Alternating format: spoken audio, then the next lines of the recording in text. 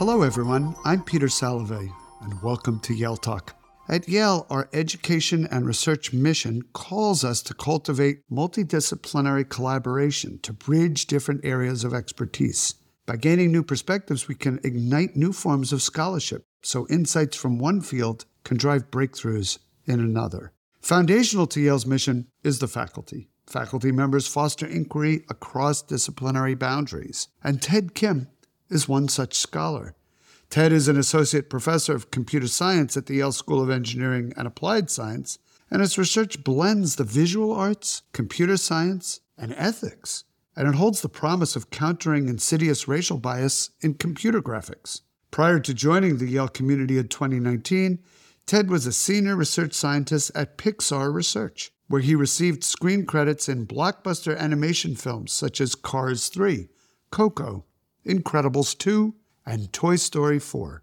The winner of 2 Academy Awards, the most recent of which was presented at the end of February, Ted has made signal contributions to animation, and he's enriched the national dialogue on emerging technologies such as artificial intelligence. Ted, thank you so much for joining me today on Yale Talk. Thank you for having me. I've been wanting to interview you for Yale Talk for a long time. Oh, great to hear. So let's begin with your field-changing innovations. As one profile puts it, there's a decent chance that if a movie effect catches your eye, it started out as a series of dense equations that fill the whiteboard in Kim's office. Well, tell us a little bit about this technology and what you're writing equations about. Sure. We most recently got an Oscar for soft body physics. So anytime you see something squishy in a Pixar movie, that was probably us. So by squishy, I include stuff like skin or muscle or clothing is the big one, but actually even the passive things that are around you. So like when Mrs. Incredibles just sort of flops down on a pillow or something like that, the pillow was simulated using the laws of physics. Or in Turning Red, when May is panicked and she starts pounding on the plush animals on her bed, even the fitted sheet and the mattress and all the pillows, these were all simulated using the laws of physics. And the reason the comedic moment is sold is because they move realistically. Yeah, and so the result is animation that has a kind of realism that we've never seen before. That's right. And starting with the laws of physics and then turning that into algorithms? Yes, actually, so it goes way back. One of the things that we developed was something called a stable neo-Hookean model. And Hooke actually refers to Robert Hooke. He's a physicist from the 17th century. He was even a contemporary of Newton. The things that were required from the physics back in the 17th century are not the same as what are required today. So we build on it and we discover new mathematical structures that have been hiding in the math the entire time. And of course, we're doing it on computers when back in the day, in Newton's time, they were just writing it out on pencil and paper. So we can do things in a different way that never would have occurred to them, of course, because they didn't have computers. In addition to Hollywood filmmakers, others are using this technology in a way. Medical researchers, aerospace engineering. Tell us a little bit about how this all works beyond animation. Back in the 1990s or so, when physics was first coming into the movies, we were a bit maybe naively optimistic, and we thought, well, people have been looking at this for a long time, so we can just go to biomedical engineering, we can go to mechanical engineering, we can just sort of lift the models that they use there and transplant them into the movies. And this didn't quite turn out to be true. So in mechanical engineering, for example, what you care about is a bridge going to collapse? So there's what we call small deformation. So if the truss of a bridge is bent by 10%, this is a catastrophic amount of bending and it'll fail.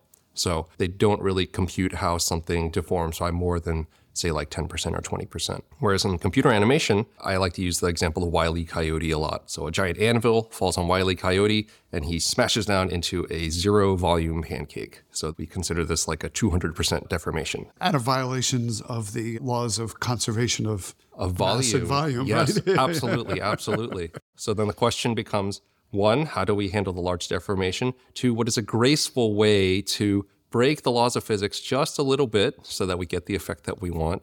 But then once the anvil falls off of Wile E. Coyote, he'll have to spring back. And what is a graceful way to handle that as well? So when we develop models for this, people in mechanical engineering or biomedical engineering, they say, oh, that's interesting. So it actually is robust to these ranges that we never really even looked at before. So they get interested again, and the knowledge cycles back. That's so interesting. Back to computer animation, were you a film buff as a kid and enjoyed cartoons? How did this all start for you? Absolutely. I tell my students that I actually don't like math that much. I was an art student originally. I liked to draw comics and I liked to watch movies. It was only in high school when the first Toy Story movie came out where I realized, oh, you could use math and computer science to have the computer draw for you. And then that's when I got interested in this version of art. Computer graphics, I guess, is Absolutely. what we would call it. Yeah. That's right.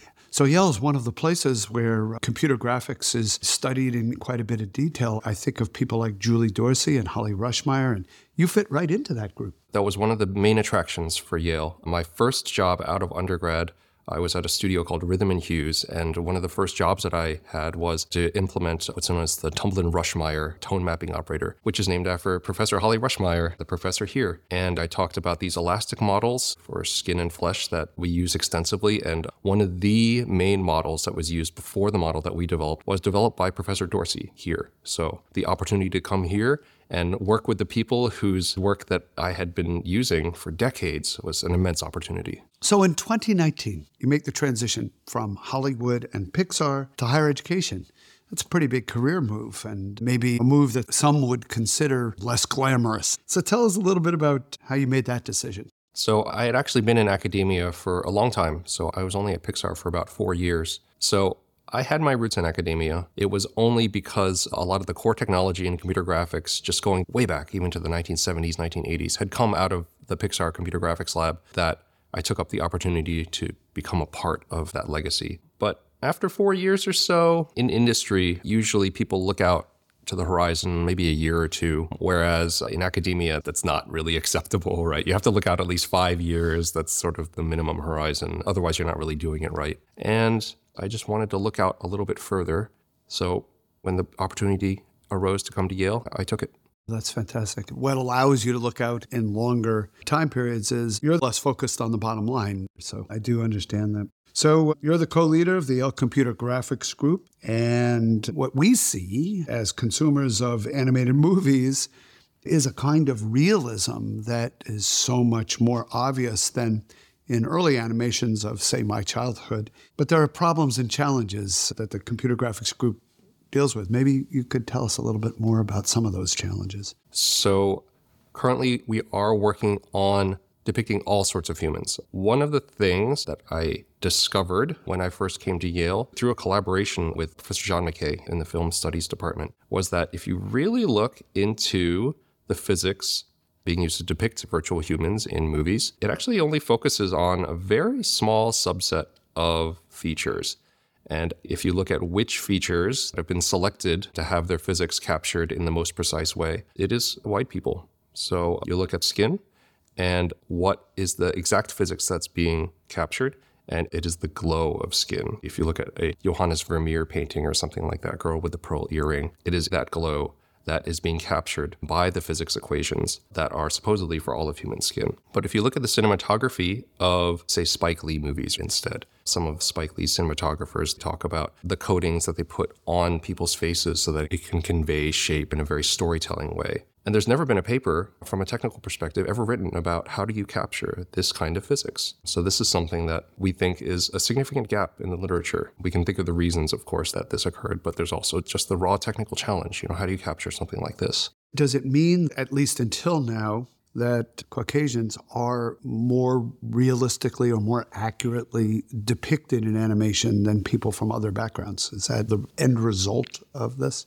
So it's multidimensional. One component of this is, well, I turn on a video game and there are black characters in video games. So obviously the algorithms don't fall down entirely. Yes, who looks the most realistic? It is the Caucasian characters. And also just from a representation perspective, who is the easiest to make? If you're just starting out with these packages for how to generate virtual humans, the example is always a white person.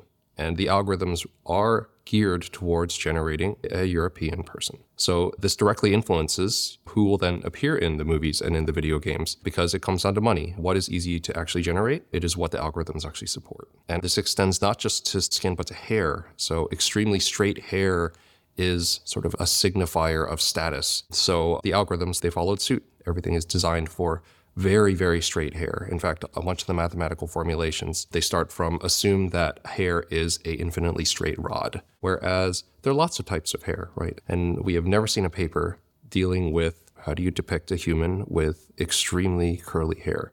Again, you can do it. The algorithms don't entirely fall down when you try to depict a human this way, but it takes a lot of skill because it's just not designed to do that. Very interesting. That's just fascinating. So one of the things you've been quoted as saying is there are lots of stories out there, and we haven't told a bunch of them. So let's go tell those stories. Is that your way of capturing that there's enormous human diversity, but only some of it shows up in animation? Absolutely. I'm collaborating on a hair project with Professor A.M. Dark. She's at UC Santa Cruz. And she tells me these stories of what happens in family settings. So because straight hair signifies a certain type of status, there are wigs that Black people wear to work, and then they take them off when they come home. So my colleague, Professor Dark, said, if we develop these types of algorithms, we can actually have that scene, which I've never seen in an animated movie. The mom comes home, she takes off her wig, and her afro-textured hair springs out from underneath of it. And I think that it would be such a subtle moment, but also such a real moment if something like that could happen. Interesting. That's so interesting. Do you view this all as a technical challenge? Clearly, there's a socio-political aspect to this work, but is it part of your agenda? So I've been working in film for about 20 years. And when I started out, everyone wants to just dig into the math. So it's almost like the math is safe. The math is abstracted away from the real world. But as I've worked on it more and more, I've just found that this is not true. And of course, there's entire fields, history of science, that looks at this. The types of math that are developed, what are considered valid problems to look at and what are considered not valid problems to look at. These are highly social enterprises. So I want to shift things a little bit so that people can still have fun with the math, but they do need to think about where did the problems that you're looking at come from, why are they considered valid, and what are the solutions that you're coming up with, and why is this considered a solution while other things are not. So last year, you and your team received a $1 million gift from the Bungie Foundation. That was a gift to Yale as part of the For Humanity campaign, but it's supporting work that you're doing. Maybe you could tell us a little bit about that foundation and the kind of work you're doing with those funds. So Bungie, the video game company, became famous for making the series Halo, but I think actually their big title right now is the Destiny series of games. I had been talking about some of the limitations of these algorithms for depicting virtual humans for a while now, and Kareem Schumann, who is the head of their diversity employee resource group there, he reached out to me and said, how can we help? So he put me in contact with the Bungie Foundation, and we put together a proposal for how do we depict more realistic hair. So the money right now is being used to fund some students to investigate what are the mechanics of highly curly hair, so highly helical hair. What is the interesting new physics that arises that have not been examined very closely because this problem formulation just wasn't something that was on people's radar before. And I could talk more about the results, but they're under peer review right now, so I will respect the scientific process. Watch this space. There's That's right. Articles coming out. That's right. We sure hope so. That is fantastic. So there are other projects that the Computer Graphics Group is working on in addition to animation-based ones. Maybe tell us about one or two others. Sure. Professor Rushmeyer works a lot on material appearance. So all these textures, and if you look at like the surface of a spaceship or something like that in Star Wars movies, it's like, why does it look so realistic? And it's because of things that Professor Rushmeyer does where they construct these incredibly realistic and infinite resolution textures in order to capture the appearance of basically anything that you would see every day. And Professor Dorsey looks at a galaxy of different topics, but one of the ones that I find fascinating is sketch-based interfaces. So the idea of how do people, when they're just drawing, how do they sketch? And then how do they find ideas while they're sketching that then crystallize into the actual final drawing? And honestly, I don't know. I loved sketching when I was in high school. I sort of left it behind, but she is still forging ahead, trying to understand what do people actually do. That's fantastic. There's a psychology side of that too, which interests me. Yeah. So we are living in a time of great change. The listeners to this podcast, many of them probably have gone online and tried, for example, ChatGPT, a latest foray in artificial intelligence technology that is easily available to the general public. And people are now worrying about ethical issues and bias. And that is a part of what you are interested in. It's implicit in everything we talked about today so far. But maybe you could Tell us a little bit more about the implications of AI and the way in which AI can be a source of bias. So I should start by saying that I actually worked in some of this machine learning space for almost a decade before I went to Pixar. These were called subspace acceleration methods, also known as compressive sensing methods. This was the immediate precursor right before the big deep learning boom. So very early on, some of the researchers working on deep learning were talking to me a little bit because there was so much overlap in our spaces. So a lot of the stuff that I see with the limitations of these techniques, we saw these exact same limitations about a decade ago. And the big one, which I don't think that people really have a great answer for, even still, is all these machine learning algorithms. They just ingest everything that, for example, they find on the internet, and then they interpolate between them, right? So it's just minor variations by combining them together. And the question was always, what about extrapolation? So what happens when you see something or you're asked for something that is very far outside of what you've ever seen before? And these things break. We saw it break. We actually made the looper reels of our physics simulations breaking when it was asked to do something that was very far outside of what it had seen before. So I worry about the current AI hype that is happening right now because there seems to be a presumption that it will extrapolate extremely well. It will actually show you something that nobody would have thought of before. Whereas my experience is it just is a combination of things that you have seen before. And from a creative perspective, I find this to be a little bit worrying, especially if people mistake what comes out of these AIs as something new instead of something old. So, for example, there are these image generation algorithms out there, and people will say, show me a picture of London at night, or something like that. And it'll show them a picture of London at night. And whatever they would have come up with, if they hadn't been shown that picture, that is essentially destroyed. They will not generate that, which came from inside of them. Instead, they will say, oh, this external source said this is what London looks like at night, which is just a restatement of what a bunch of other people thought London looked like at night. And I think that this is a shame. I think that there's lots of new, beautiful interpretations that people generate from their own personal experiences inside themselves. And these new AIs, they can have the real possibility of just sort of smoothing away all of those interesting things that would have appeared otherwise. I've played with ChatGPT in anticipation of a poetry group that I'm in. Oh, wow. And getting it to write poems in different styles, which it can do. They're just not great poems. Right, exactly. They don't have a novel insight in them or a novel metaphor, but they fit the bill. They're in the right style. They have the right meter. They have a rhyming scheme that works, right? So the technical specifications are adhered to, but you don't see that spark of creativity. You don't have a stirring moment of recognition or aha or wonder or awe when you read them. More synthesis than creation. And that can be helpful. It's a great tool, perhaps not for breaking new ground in the creative arts. You wrote a column in the Los Angeles Times recently, and it had this great title on it. I don't know if it was your title or the LA Times put on there, but the title was AI Flaws Could Make Your Next Car Racist.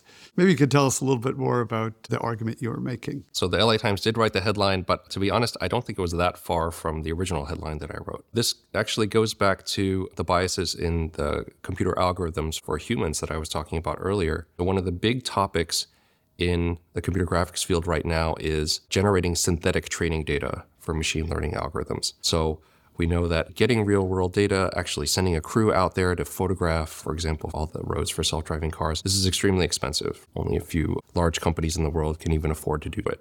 So what if you're a smaller company? What do you do? How do you collect this sort of data? And the argument here is, well, why don't we use the same algorithms that were used to make Toy Story and generate lots of synthetic data? Because the presumption is that, well, these are the general equations that capture all the variation that exists in the world. And our studies have shown that this is not true. They are geared towards very specific features in the world, which they capture extremely well, but this is not what you want from a self-driving car. You want it to actually understand all the variation in the world. So we see articles about this already, like someone in a wheelchair is crossing at a crosswalk. The cars are not that good at understanding these. This goes directly back to the algorithms. I was talking to colleagues at Pixar, and if you want to show somebody who does not necessarily have full symmetric control of both sides of their body, this is more difficult to do in the software. The entire character creation pipeline assumes a lateral symmetry of the human body. If you want to introduce asymmetry, you can do it, but it's not what the algorithm was designed for. So somebody with a disability is just not recognized in the same way and is at greater risk. Right. Or someone has to be very intentional and go in and insert that data into the training set, because if you just go with what the algorithms are good at, it's just not going to generate that. Fantastically important. I always ask faculty who are part of Yale Talk what they're teaching and what students are coming to hear you say in the classroom. So maybe you could just tell us a little bit about your teaching schedule. So right now I'm teaching a graduate course on physics-based simulation. I had the pleasure of announcing to my class that, well, the material that we're going to learn today, I just won an Academy Award for it. They must have gone crazy when they heard that. There were some inklings already that maybe I was up for it. But yes, of course, everyone was very happy to be able to share. We bask in reflected glory, and your students were doing that. Yes, I hope so. And do you know what you're teaching in next volume? I don't know quite yet. One thing I would like to teach is an undergraduate class, maybe first or second year, just on the kinds of art that you can generate from very small programs. So, of course, you can write very large programs like they have at Pixar to generate movies, but there are some very small programs you can use to make very beautiful things. So, for example, fractals. So Mandelbrot, for example, I know was a professor at Yale for a long time, and I teach his algorithm in the advanced computer graphics class. But it actually turns out that even that sort of thing, these very beautiful, intricate structures, you can write it very succinctly. It's less than 100 lines of code. And there's lots of different programs out there that you can do very similar things. And I would love to teach a class introducing students to these little beautiful snippets of code. And then, of course, the fun part is that when you modify it, new beautiful things start to happen very quickly, and I'd love to see what they come up with. Many students took Professor Mandelbrot's course on fractals as their quantitative reasoning to fulfill that requirement. It was quite popular, actually. Wow. You would think it would sound a little esoteric, but the students flocked to it. They loved it. So this is really next generation. Ted, you've given us so much to think about today. Thank you for joining me on Yale Talk and for sharing your insights with our listeners. Your contributions to your field, including those recognized in recent weeks by the Academy of Motion Picture Arts and Sciences, are a source of immense pride for Yale, and I think great joy in your students. It's invigorating to consider the implications of your research and of your commitment to unleashing the stories worth telling. To friends and members of the Yale community, thank you for joining me for Yale Talk. Until our next conversation, best wishes and take care. The theme music, Butterflies and Bees, is composed by Yale Professor of Music and Director of University Bands, Thomas C. Duffy, and is performed by the Yale Concert Band.